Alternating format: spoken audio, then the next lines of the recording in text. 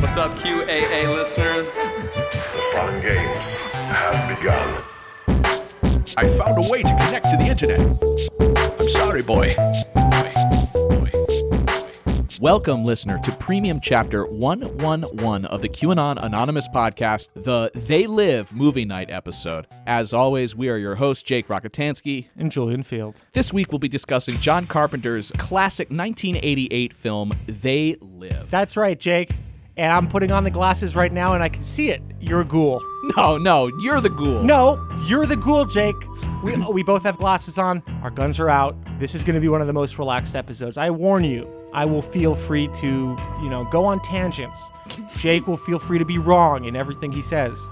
Stuff like that. If you have not yet watched the film, please do. I highly recommend watching it because we have a very special guest today. That's right. Joining us from the Chapo Trap House podcast is fellow movie expert Will Menaker. Broadcasting live from Channel 54 here in downtown Los Angeles. How's it going, fellas? I'm really ashamed because, I'm not American, and I came late to Carpenter, mostly because I think, all the stuff that today I find fascinating, all the kitsch and stuff like that, threw me off when I was too young to, dig that kind of stuff. But this movie, I, for example, did not know that the kick-ass and chew bubblegum line came from this movie at all. I have come here to chew bubblegum and kick ass. And I'm all out of bubblegum. Which is the only thing we'll be discussing, is lines, one-liners. There's no social critique in this movie. There's nothing deeper beneath the surface here. Yeah, a lot of people read too much into this movie, and in fact, They Live is just about it's about an alien invasion and sunglasses that lets you fight them. And I'm sick of people reading politics into movies that are just fun. We join Carpenter in believing this because after, I think, much badgering over the course of 30 or 40 years, in 2015, he finally said, listen, this is an interview, listen, I'm a very happy capitalist. I love my country. I love the system that we're in, but not without some restraints on it. The mentality that the 80s bred is really alive and well. I just think the interesting thing about watching They Live in 2021 is that, it was way ahead of its time when it came out in the 80s. It was one of the only movies that was a very pretty savage attack on Reagan's America, and also a very canny distillation of how ideology works in our society. But I think the funny thing watching it in 2021 is that it's just all the satire remains brutally true, but there are no sunglasses needed in American society at all anymore. There's no coded messages. You don't need a sunglass. You don't need to put on the sunglasses to see the messages that our alien overlords are brainwashing us with. They just tell you. Obey, sleep. I open up my Instagram account, which is a graveyard. Why would you have now. one of those? It's literally just ads now. My friends are making ads, and there are other companies that are making ads, and acquaintances that I don't know spouses and husbands of acquaintances are. Everybody's just making ads. Yeah. Well, we have control of our own bodies, and by selling them, by becoming the ad men for our own selves, in a way we've won this war on them. But I think that is interesting what you're saying, Will. My wife at the end of it, she's like, this is exactly this. She had read kind of further into the metaphor, because at the end, of course, they break the signal. We'll get to that. And by the way, we're definitely going to spoil They Live, so don't, whatever, that's just going to happen. But at the end, they fuck with the signal goes off, and everyone can see the aliens. But at least on screen, they don't do anything about it. So my wife was like, oh, it's exactly like now. We know it all. Yeah. We can see the ghouls. And we're still well, I guess I'll just keep having my fucking meal. Yep. What am I supposed to do? I guess I'll keep fucking this guy still. Fucking this alien. I guess I'll keep getting this pipe. I think that if the alien signal has evolved at all over the previous 3 decades or so, it's such that even if you're not a formaldehyde face alien reptile overlord, I think the signal is such that the programming that it gives people is not just direct commands to go to sleep and obey. I think the signal now, like and certainly with social media rather than Channel 54, is that it allows everyone to become a ghoul and a formaldehyde face themselves, even if they're not actually an alien. Everyone can now sort of take part in that kind of yuppie lifestyle, or at least like just sort of imitation of it via the alien signal that is infecting our brains and heating the planet. Like, look how fascinating my ghoulish image is. Like, you're looking at inside the phone and it's you capturing yourself. And it's, those fucking new, like, emoji faces that will, like, you speak and they'll move with you or whatever. I mean, I guess there was the big kitten thing recently. But, like, it's essentially that. It's like, you're not being told to obey by anybody except the ghoul version of yourself that you fucking captured and is repeating it back to you through the screen. Yeah, and it's interesting, like, in the 80s, it's this image of, like, a literal signal being broadcast from a building. That's going out from like sort of from the top down and brainwashing everyone. And now I think it's just sort of the democratization of Channel 54 and the alien signal is that everyone it doesn't need to be broadcast from the evil cable company or the evil aliens. It's just that everybody is now taking part in it themselves. Everybody is broadcasting and enjoying having their brains melted and planet overheated by the alien brainwashing signal. That's it. It's decentralized. BitTorrent for the signal. I think I saw today that Bitcoin, just the production and mining of Bitcoin, now uses more electricity than the entire country of Argentina. Yeah, and then it uses more electricity than like many countries on the planet in terms of like the carbon it's putting into the atmosphere to use the electricity to, like, I don't know, like they said, solve Sudoku puzzles where you can buy heroin. It doesn't seem like the best way to manage an economic system. No, yeah, that logic I think has long fallen away. Let's, I guess, get into the beats, because the beats actually reveal, I think, a lot of these discussions in a natural way. Plus, I want to get to the part where the wrestling happens. Like, professional wrestling happens in this movie. There's like a series of like suplexes and there's a lot of stuff. wrestling, a lot of Easter egg wrestling moves thrown in there for the fans. When I was a kid in France, like, Piper was, the heel that was part of, like, there was a group of heels. It was like Undertaker and shit. And they would do very, like, kind of Christian versus demonic stuff. Yeah. And for some reason, the Irish guy, I never understood it, but very confusing to think of the Irish as just part of, like, the demonic horde in our country that's, like, trying to crush Protestants and Catholics. Really quick, going back to something Will said earlier, because I've been thinking about this a lot. Like, in the 1980s, like, it was tough to get on TV. Like, it was tough to get your image or video out to a general public. Like, you had to like be an actor, or public like, access, be somebody on the news, and the pool was so much smaller that it was very difficult to achieve that level of success. But now in 2021, it's like everybody has a window. Like, everybody has a transponder on their phone, and it's just like the content is ultimately shittier because there's less of a gate. A big part of the movie is that, like, the rebels are trying to, like, having their pirate broadcasts of, like, the bearded man who's trying to wake people up. Yes, right. And, like, explain to them that, like, what's going on and what's being done to you or whatever. But, like, now, like I said, like, everyone can participate in the alien colonization of our planet or fight back against it, but it's really all kind of the same thing. It's like everyone is the bearded man now, just sort of screaming their thoughts. Yes. Like, wake up, people. I mean, this is QAnon.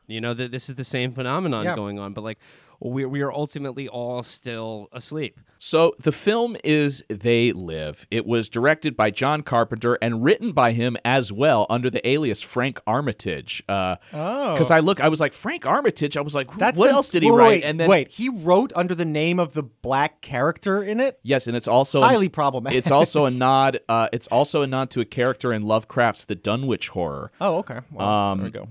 Armitage, the name Armitage. The movie's based on a 1963 short story titled 8 O'Clock in the Morning, which was written by Ray Nelson. Yeah. It cost about $3 million to make, stars Keith David, Roddy Piper, and Meg Foster, and it did fairly well when it came out in 1988. It was like, number one when it premiered and then was in the top 10 for a couple weeks. But critically, it was Yeah, like, people hated it. Critically, it was not received so well, but it has since become sort of a Cult movie. Yeah, a cult movie on the left, and in some neo-Nazi circles who believe that the aliens are representative of Jews. Yes. In the film. We'll get to that because Carpenter had to tweet about that, I guess, in 2017. Yeah, he did have to weigh in on that. That is. I know that pissed off Carpenter so much because he hates talking about his movies and he hates people Yes. like analyzing his movies or taking them too seriously, or he just hates. He just wants to play Xbox and like just hang out. He just wants Yeah, to he just vibe. wants to play Valhalla. And That's why the end of his movies Yeah, are just corridor shooters. By the way, do we think this episode has a chance at getting us his gamer tag so we can get some late night sessions in? I would love nothing more than to play video games with him. Listen, the latest music he put out was really cool. Like I genuinely liked it, and if you want to let me soundtrack an episode with that, John, I would love that. He wrote the music in this movie too, with a partner. Yeah. So the movie opens with this nameless drifter who doesn't ever really get a name in the film. He does. His name is Nada. Nada. That's how he's credited. John Nada. John Nada. Nobody. John Nothing, actually. John Nothing. Nothing. My name is Nobody. He's Mr. Nobody. So he shows up in L.A. He's looking for work. He snags a gig on a construction site where he's invited home. Snags a gig. Did you write this? Huh? Snags. He does. It rocks because it opens with the most depressing. It's just like LA as it is today. Nothing's changed. It opens and it's like there's even like a PA message. Like he's in like a social center and it's just like, we've canceled all food stamps.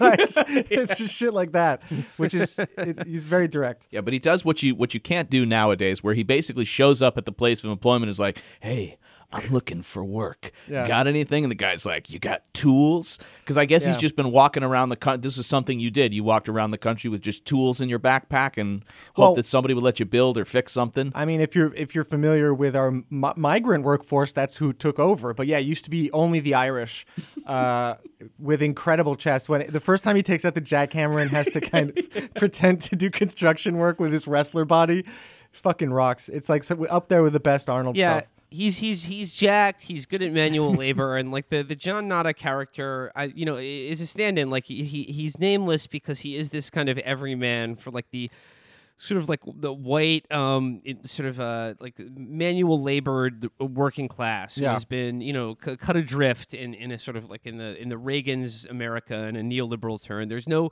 need for him. There's no work for him anymore in our society. There's no unions anymore in which someone with his skills and brawn and his brawny balls and can-do attitude can have any kind of security or purchase in the economy in our society, and as such, he's a drifter. He shows up like basically hopping a freight car to L.A. and all he has to sell is his muscles, is his body, and that like basically he is working for food at the beginning of the movie. I mean, it's part of like some sort of job. Like it's like a soup kitchen basically where you do a day's work and then you get a place to sleep and eat at the end of the day. It's like very turn of the century London comes to America in the 1980s. But yeah, like and then the Keith David character, it's like I think it's a very like interesting like sort of a multiracial class solidarity here. The fact that it's a white guy and a black guy, and like they both find that their conditions in life are now exactly the same. They're exactly as unneeded in this kind of yuppie-ified American society where, manual labor is, undercut in every way. It's just impossible. Like, to be even a skilled manual laborer, to be able to work on a construction site means that you are basically homeless. And his foreman at the end of the first day of work says, like, don't even think of sleeping here. Because he sees him with the backpack. And then that's where he meets his friend who reaches out in solidarity and says, I know a place, like if you need like food and like a shower, and at first I love he doesn't say anything. He's too proud. And the guy walks off, he's like, whatever then, fuck you. And then he follows him quietly. Like it's a pretty good moment, and it establishes him as essentially like a better realized version of Stallone in First Blood, right? Like the kind of the drifter. There's almost like a veteran quality to him. Yeah. And it's but also like he's not he never articulates a kind of a political point of view until he starts, shooting people at a bank and killing cops. But Yes. that the violent break when his illusions, or he sees, reality as it truly exists, this, our economy and our democratic system for what truly is underneath it all. I mean, that's when he snaps and goes panic mode. But it's the Frank character who is the one who is like already politicized. Like he has a kind of and I honestly, like in Keith David and in Carpenter's words, is like probably the closest to like any like real articulation of like any kind of genuine American like working class consciousness and solidarity. Yeah. Because he sort of like he hips John to the way it is, and he says here, there's a line where he says, Steel mills were laying people off left and right. They finally went under. We gave the steel companies a break when they needed it. Know what they gave themselves? Raises. he tells John this metaphor about like basically describing capitalism, and he says, the whole deal is like some kind of crazy game. They put you at the starting line, and the name of the game is make it through life. Only everyone's out for themselves and looking to do you in at the same time. and this idea is like they put you at a starting line, but the starting line for everyone else is different than it is for you. So like Frank's character has a political consciousness, and there's even like a, this is a real thing that happened in Los Angeles of that area. Like Los Angeles used to be like a major manufacturing city, and particularly had like a black middle class because of things like the Goodyear, like a tire factory in South Central or elsewhere that of course all went under or were all offshored in the 80s or late 70s, 80s, I believe. You have been listening to a sample of a premium episode of QAnon Anonymous. We don't run any advertising on the show, and we'd like to keep it that way. For $5 a month, you'll get access to this episode, a new one each week, and our entire library of premium episodes. So head on over to patreon.com/QAnon Anonymous and subscribe. Thank you. Thanks. I love you. Jake loves you.